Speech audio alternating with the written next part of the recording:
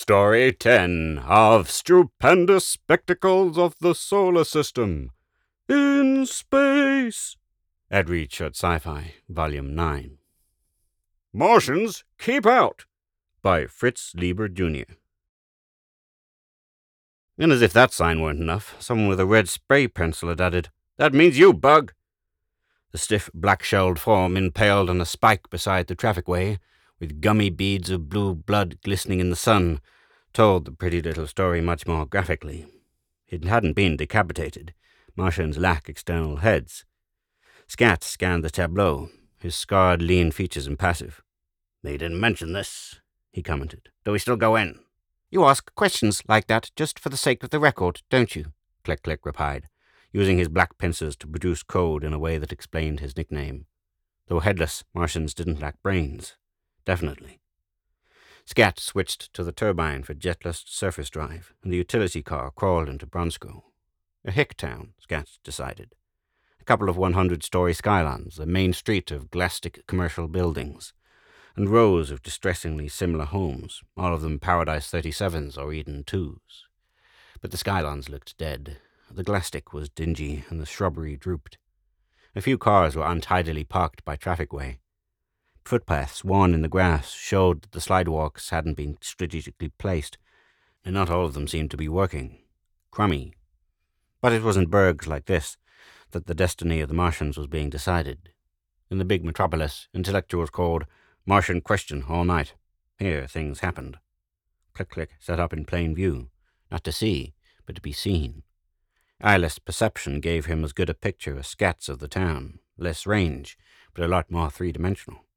His shiny black body and joined arms brought some coldly unfavorable, lingering stares, but nothing more. Broad daylight didn't lend itself to lynchings. When they entered the offices of the Bronsko Newsbeam, old Dunlan acted as if he'd been betrayed. His scraggly eyebrows gyrated contortedly above his pale, close-set eyes. "If I had any idea that I was selling the Newsbeam to a damn bug lover," he finally howled impotently. "Get off my property," said Scat in a low voice. "John Scatterday the Liberator." Dunlan's eyes became crooked blue needles of bigotry. "Seems to me I recall you're a bug smuggler too, mixed up in the underground skyway to Antarctica. Get off my property," Scat repeated. As Dunlan sidled out, he uttered those famous last words, which were as old as wishful thinking and blustering cowardice.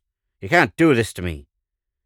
In the transmission room, Scat explained the changed situation to the Newsbeam employees, with Click Click standing beside him. A grizzled low-beam doctor expressed their sentiments. "I guess we'll stick with you, mister. I won't say we like it, but it's our jobs." Scat nodded unenthusiastically.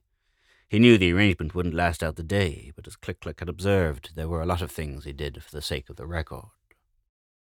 10 minutes later, they had the missionary sizzling on the beam, after a brief editorial statement of the new ownership and policy. Click Click had fetched the master tapes from the car. Anachronistically speaking, the missionary was dynamite. Scat switched him in on the transmission room screen and sat down to listen, unmindful of the guardedly resentful looks he got from the staff. As he listened, his lanky frame relaxed and his stony features softened a little. The missionary wasn't blind, but he had the spiritual look some blind men get. He was cadaverous. His voice got under your ribs. "Living machines. It is by virtue of the legal fiction we have denied the Martians even the humanitarian treatment we grant to domestic animals, that we have revived an institution as vile as it is old in order to exploit them, that we have spurned all communion with their gentle minds. Living machines. The Earth's bad conscience is the best testament to the falsity of that fiction, though even the most confirmed Martian hater recognizes it. He says succinctly, 'Bug. But they're soulless, you claim, inhuman, without feelings. Well, fellow free citizens of the World Confederation, I want to preach the word to those living machines on their home planet. I had to fight outer spaceways to get permission to do it. I had to live in a cramped little pressure hut and wear a spacesuit whenever I went among them. I had to shiver under their meager sun because fuel supplies were somehow always late in getting to me. But I was happy because I was going to teach the Martians our religion. I soon found out, however, that it was they who ought to be teaching us." A scene of Martian religious ceremonies followed, one of the few shots that humans had been able to obtain. The speaker's voice continued. "Lacking their perception and telepathy, it wasn't easy. to get in contact with their minds, but we discovered ways. I found out how they live, what they believe in. I was going to teach them our golden rule. They taught me theirs. The golden rule of a telepathic race. Do unto others as others would have you do unto them. Not many people watching in at this hour, but the missionary's words were being faithfully recorded in every home owning a Bronsko news beam set. And during supper, when people switched on the news, there'd be a lot of Martian-owning or Martian-supported fathers and husbands who'd get indigestion and have to be restrained from busting up the set. They'd flash a protest to the news beam. They'd record an indignant tape to the government. More to the point, they'd squawk to Chemodine, which reminded Scat that he had business. "While I'm gone, you take orders from him," he told the staff, indicating Click-Click. "Any questions you got, he'll write you an answer." He walked out without waiting for the reaction. A small boy was soaping bugs on the glass stick. "It begins," thought Scat. He tossed an old news spool at the boy and hopped in a car. He passed up the skylon housing the front offices of Chemodine Mining Interests and headed straight for 10 Mile. If they were to give him the runaround, it might as well be on the spot. Outside city limits, the trafficway skirted Bugtown. He parked to get pics. Some shots of those miserable burrows and those apathetic black forms, so spiritless in comparison with a healthy, psychically sound, enlightened Martian like Click-Click, would fit nicely into an article he was doing for the Free Martian Monthly. And maybe something for the Newsbeam Sunday supplement, if the new ownership lasted that long. Why, there were only 2 refrigerators for the whole community, and the measly vacuum shack was inadequate even for mating purposes. But owners didn't worry about the interminable process of Martian gestation and maturation. Not while Outer Spaceways was running the theoretically illegal bug trade wide open. With an almost savage flirt of his fingers, he switched in the smell getter. Might as well give the owners of sets with olfactory reception a whiff of sick Martian while he was at it. A rangy, loose-jawed man slouched out of the bushes on the other side of the trafficway. A tarnished squirt gun was stuck conspicuously in the belt of his smock. "What might you be doing, mister?" he drawled. "Admiring the scenery," Scat replied harshly. "Bronsko should be proud." And he gave him his jets. Chapter 2. At 10 Mile, his tape of introduction from world mine owners got Scat admitted to a manager's office pronto. He explained, "I've been commissioned to do an article on how you keep the bugs happy in the world's deepest mine." He didn't say for what publication. "Of course we have our standard news releases, Mr. Martin," the manager began tentatively. He was frowning at Scat, trying to place him. "They're a bit stodgy, I'm afraid," Scat replied. "We wanted something with more life to it. Shots of the bugs working the radioactives on the 10 Mile drifts, and so on. Pictures of the bugs playing games and going through their primitive ceremonials, with Mars in the sky. All specially posed and rehearsed, of course." "I see. Yes, there's something to what you say, all right." The manager nodded wisely, pursing his little lips. "It could be made a lot more convincing that way. Of course, we'd have to get an okay from Mr. Chemodine's secretarial offices. Mr. The faraway look that came into his eyes told Scat that the whisper transmitter behind his ear had gone into action. The manager's expression didn't change very much, but his plump little hand crept down out of sight and pressed something. Donlan must have squawked loud and fast, and to the right people, Scat decided regretfully. A couple of barrel-chested men with Bug Boss written all over them ambled in. The manager came around the table and grabbed at Scat's right arm. Scat evaded the movement, caught his hand and squeezed. The manager squealed. The Bug Bosses moved forward, but Scat released him. "Yes, the name's Scataday," he said, "and Duraplast's considerably harder than flesh." Everybody knew that Jonas Scataday had lost his right arm from squirt gun corrosive while standing off on a raid in an eastern bugtown. The manager nursed his hand. His puffy little white face was venomous. He said, "We could have you in court for using a bogus tape of introduction to try to sneak in and agitate among our bugs. But since you so conveniently put yourself in our hands, I don't believe it will be necessary to call in the law." Scat laughed. "Better check first with Chemodine's secretarial offices. With the situation as it is, and all those government contracts that you're having to hump yourselves to fulfill, I don't think they'd want anything to happen that would raise a stink. If Jonas Scataday should disappear at 10 Mile, I'm afraid the government, regretfully of course, would have to take a hand." As he walked out, the manager acted as if he were about to give the Bug Bosses an order. But he didn't. Scat parked the utility car in front of the news beam. A rock clunked against the duraplast of the tail. He didn't turn around. There were more signs soaped on the glassstick, but the chunky little man with a great shock of red hair was erasing them. Scat called, "Hi, Len," and walked in. Donnellan was waiting for him with a couple of seedy-looking policemen. He jumped up and waved a spool under Scat's nose. "Put that on your pocket projector," he chortled triumphantly. "It's an injunction restraining you from publishing the newsbeam because fraud was employed in its purchase." Scat pushed past him, remarking casually, "The regional court has attested the legality of the sale and has set aside any and all injunctions against the present ownership of the newsbeam based on those grounds. The whole world doesn't take orders from Chemadine. Quite." The light of triumph in Donnellan's watery blue eyes flickered. "The regional court can't set aside an injunction that hasn't even been issued yet," he protested. "It's not legal." Scat opened a drawer and tossed him a spool. "A stat of the regional court's decision," he explained. "For you to keep.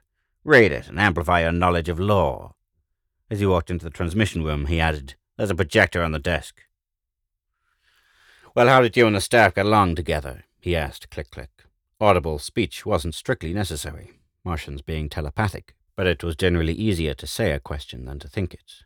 "Just fine," click-click coded back at him. "Some men are as bad as unenlightened Martians. They'd take orders from anything.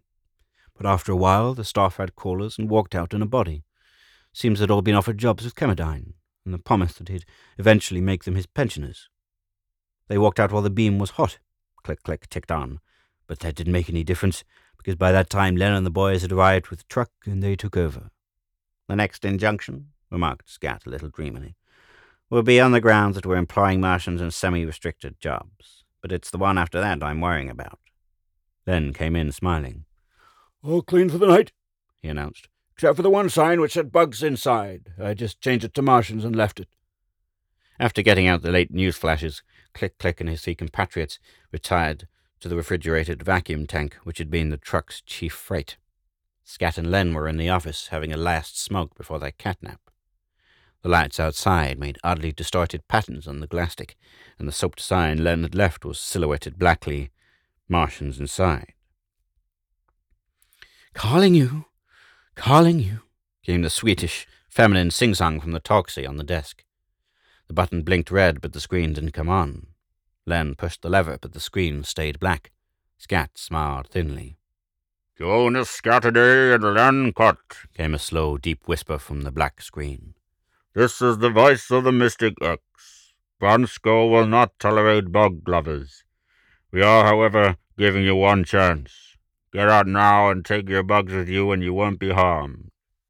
Len juggled the lever futilely. "Blacked out at the end," he surmised. "Halloween stunts. I got a mind to put the ghoul laughs in the projector and play it back at them." But he didn't look quite as amused as he sounded. The button went black and Len stood there remembering things. "It was Mystic X who blew up the Martian clinic the Free Martians started in Scanston." "Right," said Scat. "Let's get some sleep." Toward morning, he awoke with a start. He groped out and found the switch, but the lights didn't come on. The darkness was absolute. While he slept, the glassstick had somehow been rendered opaque. As he lay there, he heard the unmistakable click of pinchers from the transmission room and the faint moan of the beam.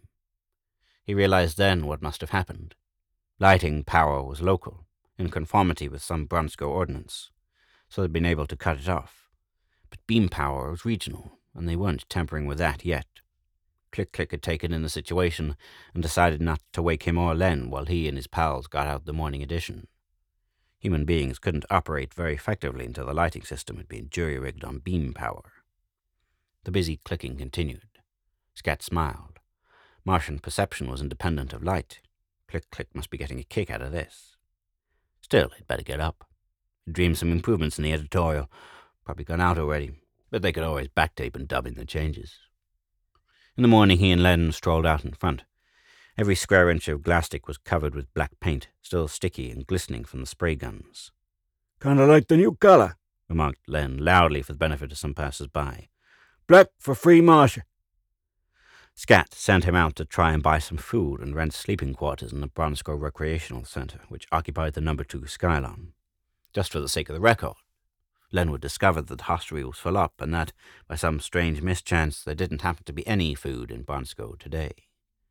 A chalked sign, "Kill the Bugs," came coasting by on the slidewalk. Scat put down his foot in front of it and let the slidewalk do the erasing. Back in the transmission room, he discovered the Click-Click's 3 companions had increased to 5 during the night. "Passengers for the underground skyway?" asked Scat. And this time he just thought the question. Click-Click coded an affirmative. "From 10 Mile. I guessed we must be in the neighborhood from the Martian tape we're running in the news beam. All the Martians out at 10 Mile are picking up the tape. Beam perception, or the good old telepathic grapevine. They're crazy about it. It's the first entertainment they've had in months." The Martian tape was one of the trickiest things that Scat handled. Any hint of agitation, or even of attempted enlightenment, among owned Martians was strictly forbidden. That was one point where the government would crack down fast. Hence the Martian tape, adapted to beam perception, had to be and was purely recreational, devoted to vastly complex brain teasers and solid geometry and other mental sports dear to Martians. Click-Click continued. "These two somehow managed to slip past the bug guard. They're begging me to send them to the reservation." Chapter 3. The Martian reservation had been established in Antarctica by an administration noted for its uneasy and fluctuating liberalism, much like the present one. The reservation had been a bone of contention ever since. On it, Martians were to all intents free from human supervision. Although conditions were none too good, and food supply was always a critical problem, it served as a beacon of hope to enslaved Martia. It was largely because of the existence of the reservation that border patrols, ground and sky, local and regional, had been made almost fantastically heavy. "You told them the dangers?" asked Scat. "They still want to go." "Okay then, get the cans ready, and for crap's sake keep them in the icebox until." There were half-dozen pallid, flat-chested youths waiting in the outer office. They acted nervous, and whenever the slidewalk in front creaked with the weight of a passer-by, they'd all look around quickly and remember that you couldn't see through the glassstick any more. When no footsteps came, they'd relax a little. One of them hurried up. "Mr. Scuddaday?" "That's right." Instantly the youth adopted a conspiratorial air. His companions crowded behind him, craning their necks, but keeping an eye cocked on the door. "We're the Executive Council of the Young Free Workers," he whispered hoarsely. "It's an undercover movement in the Bronsko Young People's Organization. We want to thank you for your editorial end product of patronage, feudalism. It was just like listening to our own constitution, only better expressed." "Thanks." "Gee, Mr. Scuddaday, we don't like being pensioners of Chemadine," the youth continued, a little more human now that he'd discharged his mission. "We don't want to spend our lives playing games and getting an endless third-rate education and being Chemadine's cheering section. We're only pensioners because our fathers were. But what can we do? All the restricted jobs have a waiting list a light year long, and we're too poor to buy the specialized education that's required for most of them. Chemadine keeps cutting down the pension allotments, just like you said." "Sure," Scat agreed matter-of-factly. "He employs Martians and pays Earthmen. A very profitable arrangement, considering the greater efficiency of Martian labor and the reduction in operating expenses. If Chemadine switched to human labor, he'd have to ventilate his mines, increase the size of the drifts, provide special protective garments and all sorts of safety devices. Even at that, it's doubtful if human beings could do the work. The situation is practically the same with regard to all other non-restricted jobs." "That's right," another youth cut in, a dark-browed, surly kid. "Nobody can expect us to compete with bugs. We want work, any sort, so we can feel we got a stake in the world. But everywhere we look, it's bugs, bugs, bugs." "And who's to blame?" asked Scat softly. "You and me. Our fathers, our grandfathers. You know your history.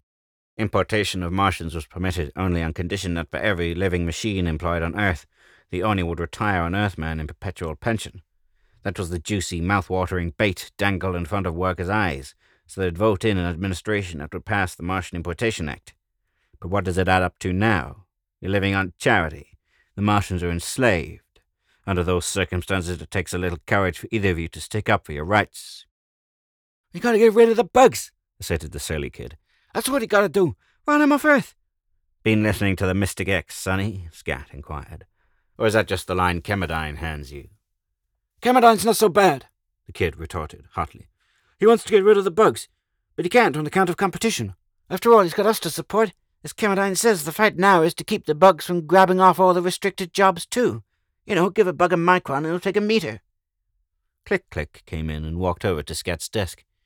Other youths were obviously surprised when he didn't go down on all fours and take the most circuitous route possible.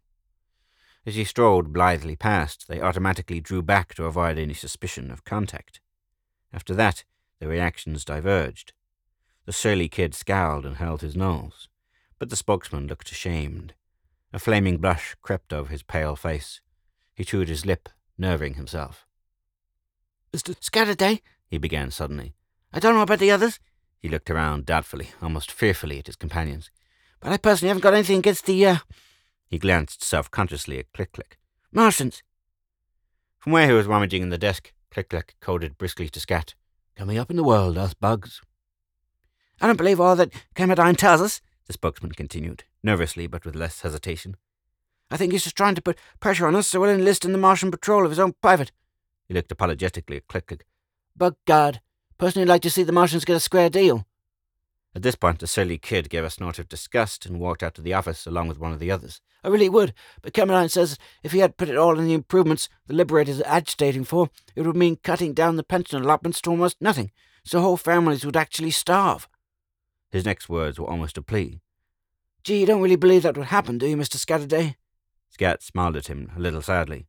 "Look, boys," he said, "I only know one thing about your problems. This is it. You're going to be pensioners, maybe well-fed, maybe starving, but pensioners, until every Martian is free." The youth gulped.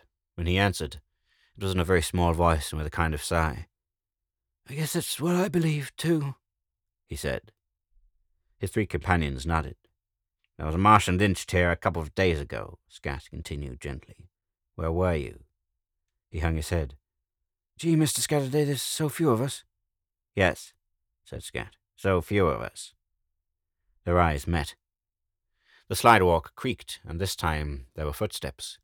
Click-Click walked out with a tray of tapes he'd been assembling. "By his looks, a bishop at least," he coded cryptically.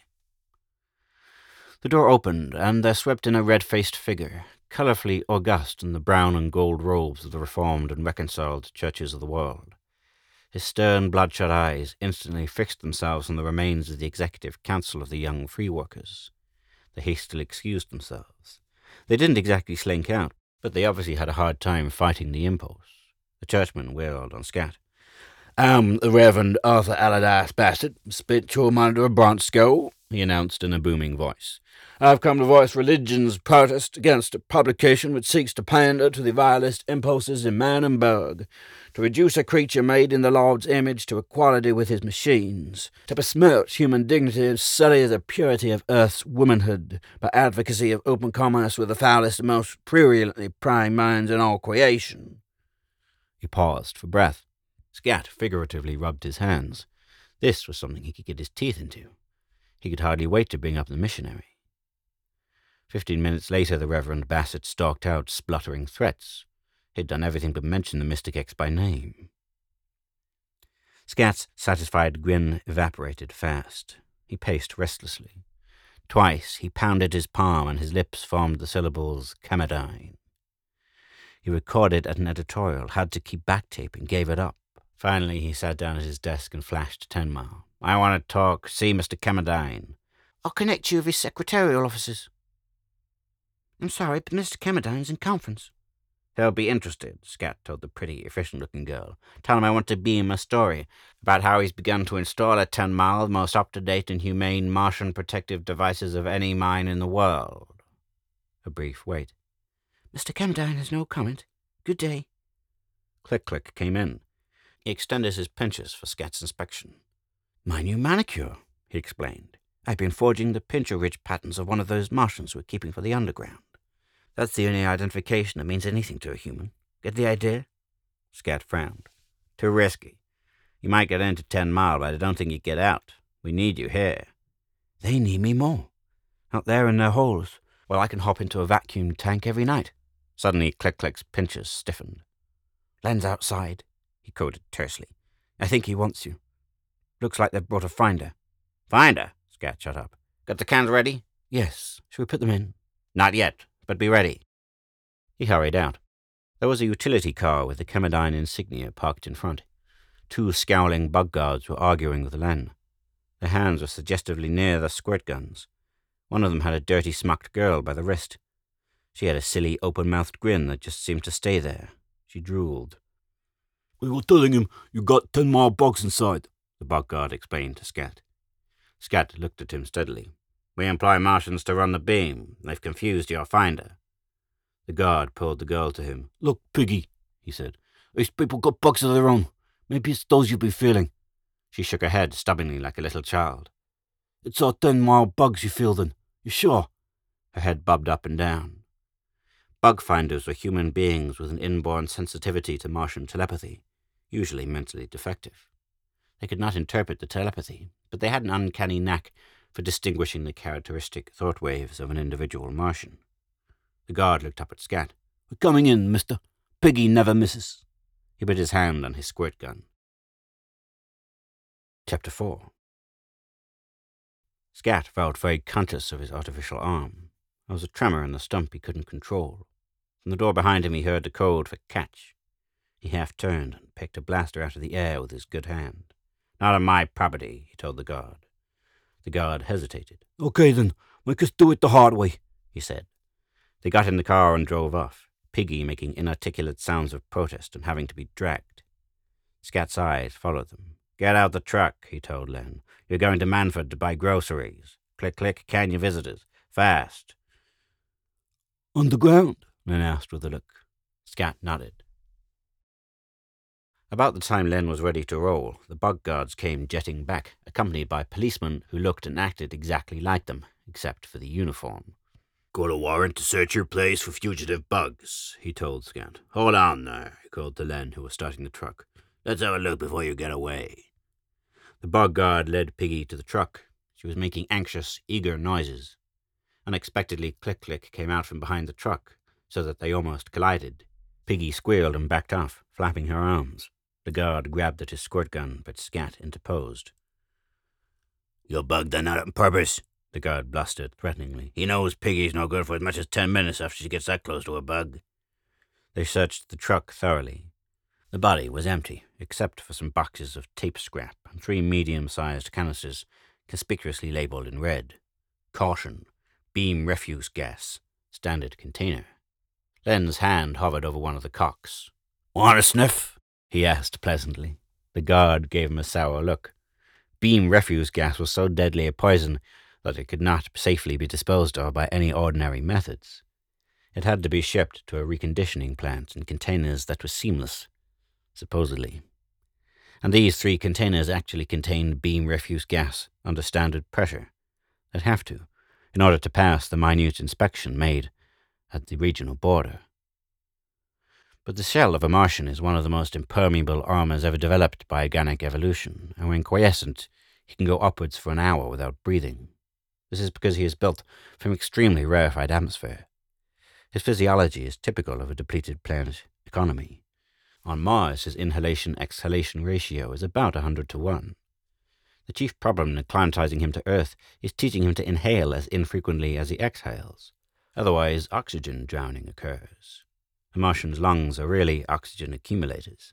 He has 100% utilization of inhaled oxygen, and he exhales pure carbon dioxide freighted with other respiratory excretions, hence the bad breath so obnoxious to human beings. With a jaunty wave of his hand, Len crawled off, and the search moved inside the building. Scat stayed with him to make sure nothing was overlooked, but Piggy, covered, maintained with sullen headshakes that she no longer felt the presence of 10-mile bugs. And after that, the guards lost interest. Scat could tell that they were puzzling as to how he'd smuggled out the bugs while they were getting the warrant, for undoubtedly there'd been Chemodyne spies watching the news beam building to prevent just such a move. Afterwards, Scat said to Click-Click, "I was a little worried when they took your pincher prints." "Anticipated," the Martian coded laconically. "I removed the forgeries, but since I have the casts, they can easily be replaced. At first I thought of letting the guards pick me up here, but that would be too suspicious." "It's going to be suspicious wherever it happens," said Scat, shaking his head. "In any case, you won't be able to pass bug finder identification. Don't do it, Click-Click." "You told Len to drop in at the Free Martian offices and fetch a Martian to replace me?" "You're bound and determined, then?" "Yes." Scat sighed. "Okay, Click-Click. Yes, I told Len." Scat felt a black pincher lightly touch his shoulder. Don't mope, Scat. I get a great kick out of going contrary to your orders after all. It's my badge of enlightenment. Most Martians are too obliging. It's our great racial sin. Works all right when everybody's telepathic. Thought pressure keeps the potential transgressor against social welfare in line. Works all right when everybody's telepathic. Thought pressure keeps the potential transgressor against social welfare in line. But when a telepathic race comes up against a non-telepathic one, ouch, then the thought pressure is all going one way. Our golden rule worked on Mars, but it sure got us into trouble here.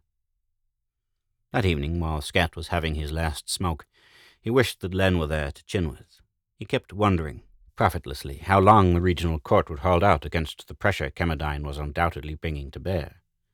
Vacillating governments were the curse of eras like this, rather the inevitable accompaniment. He wondered if there would be a civil war, and to what degree he would be responsible for it. Tonight it was hard to dodge that question. The Toxie button flashed, as he'd been expecting it to. This time the screen didn't stay completely dark. A wavering X glowed there, black paper painted with phosphorescence, and clapped over the screen at their end, bejudged.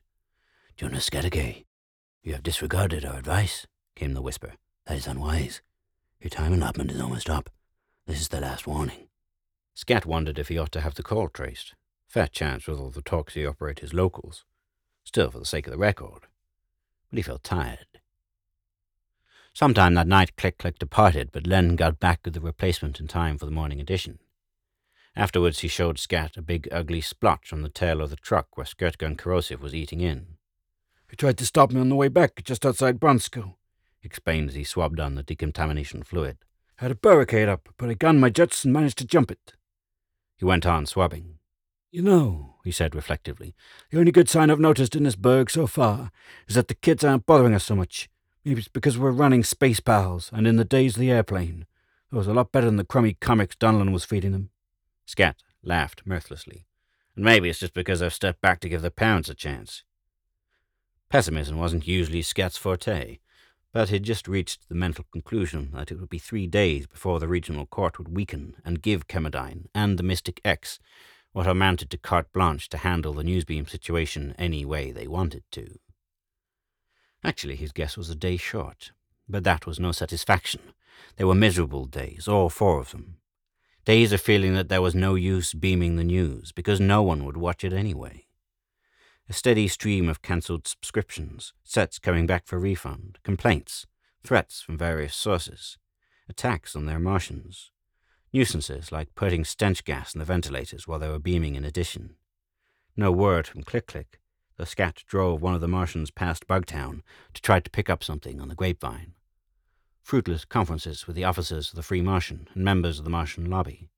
They were moving heaven and earth to keep the regional court in line, but it showed signs of wavering. Most of all, the feeling that a wall was being built around the Newsbeam, shutting it off from the rest of the world. You couldn't see that wall, but everywhere in Bronsko, you could touch it. Late afternoon the 4th day, while they were getting out the evening edition, the wall was completed. Beam power went. Len tried to flash the repair offices. The Toxie was dead. "Looks like this is it," he told Scat. Scat nodded. "Now look here, Len," he began. A half-hour later, he was still trying to persuade Len to take the boys in the truck and make a run for it, when the spokesman of the Young Free Workers stumbled into the office. "We're on the slidewalks to warn you, Mr. Scatterday," he panted. "Mystic X, they're planning to get you tonight. Everybody's whispering. There's a lot of cars in the air, and they got big guards on all the traffic ways. Some of them are blocked off." "What did I tell you?" crowed Len. "We couldn't have got out anyway." This was all right, thought Scat. The regional court had knuckled under. The Newsbeam was finished. Chemadine's victory was so complete that they were being saved up as a kind of tidbit for the Mystic X. Just like the Martian clinic in Sconston. Of course they'd known it was coming. The Free Martian would demand that the regional government send in troops to prevent violence. Failing there, they would ship some of their own people into Bronsko. If they could. "Thanks for telling us, kid," said Scat. "You better beat it now. No objections. Push him out, Len." Slowly the night came down. It was like being in a fortress with the silence, and the pocket illuminators casting a ghostly light, and every now and then one of the Martians clicking a terse report. Scat's stump bothered him. Gradually a crowd gathered, outside the range of Martian telepathy, but inside perception. Mostly pensioners, but some bug guard, one of the Martians coded. Donlan's there, and he ticked off the names of a half-dozen fairly prominent Bronsko figures. Hold on, there's a new contingent moving in. They're wearing masks. The Toxie began to work again. Don't Scatterday and Len cut. We're giving you one more chance. We want all of you outside. You to come out with your hands in the air, your buggers on all fours. We don't propose to die so quietly, Scat answered. If you want us, come get us. I intend to defend my property. We're armed, all of us. Arming bugs. If they'd had any chance, that action had queered it. The minutes dragged. From somewhere, a pellet gun opened up and began to rattle interminably against the glastic. Len began to swear in a low, steady voice. The Martians moved their guns around as if admiring the internal workmanship. Scat realized that he was tapping out, come on, in Martian code, over and over again with his duroplast fingers. There's a new bunch joining them, a Martian informed him finally. They seem to be arguing. I don't know about what. Too far. They're moving off. Camadine interests calling Mr. Scatterday. They all started at that musical voice, even the Martians. Scat jumped for the desk and flipped on the screen. He recognized the secretary he had conferred with. Mr. Camadine hopes you haven't suffered any unpleasantness, she informed him smilingly. He took steps as soon as he heard you were in trouble. He particularly desires you to resume publication of the evening edition of the Newsbeam. Oh, and about that article you were planning. He would like to confer on it at some later date. You will finish beaming the evening edition, won't you? Good evening. As she flashed off, Len began to swear again, but in a different vein. There's more in this, Scat began. But we got tapes to beam. Get going. He didn't return until after the Newsbeam had been put to bed. There was a black figure sitting at his desk. Click, click. Absolutely. The Martian waved his pincers airily, a startlingly human gesture. You probably guessed what happened, but I thought maybe you'd want a personal report. The Martians at 10 Mile struck, every last one of them. Almost unprecedented, but not quite. And with those government contracts hanging over his head, Camadine couldn't afford to lose half a day, Scat appended mentally. I won't say that I didn't have anything to do with it, Click Click continued. I kept the old grapevine humming, but most of the credit goes to the Martian tape. The Martians were wild when it wasn't published today, especially because it carried the answers to yesterday's puzzles. Even Camadine couldn't figure out that one. They're going back to work now, but I imagine they'll be a long time forgetting this initial lesson in self-assertion. Scat looked at Click Click. He grabbed his pincer and squeezed it. Hard. Click Click squeezed back. Harder. But since it was Scat's duroplast hand, it didn't matter.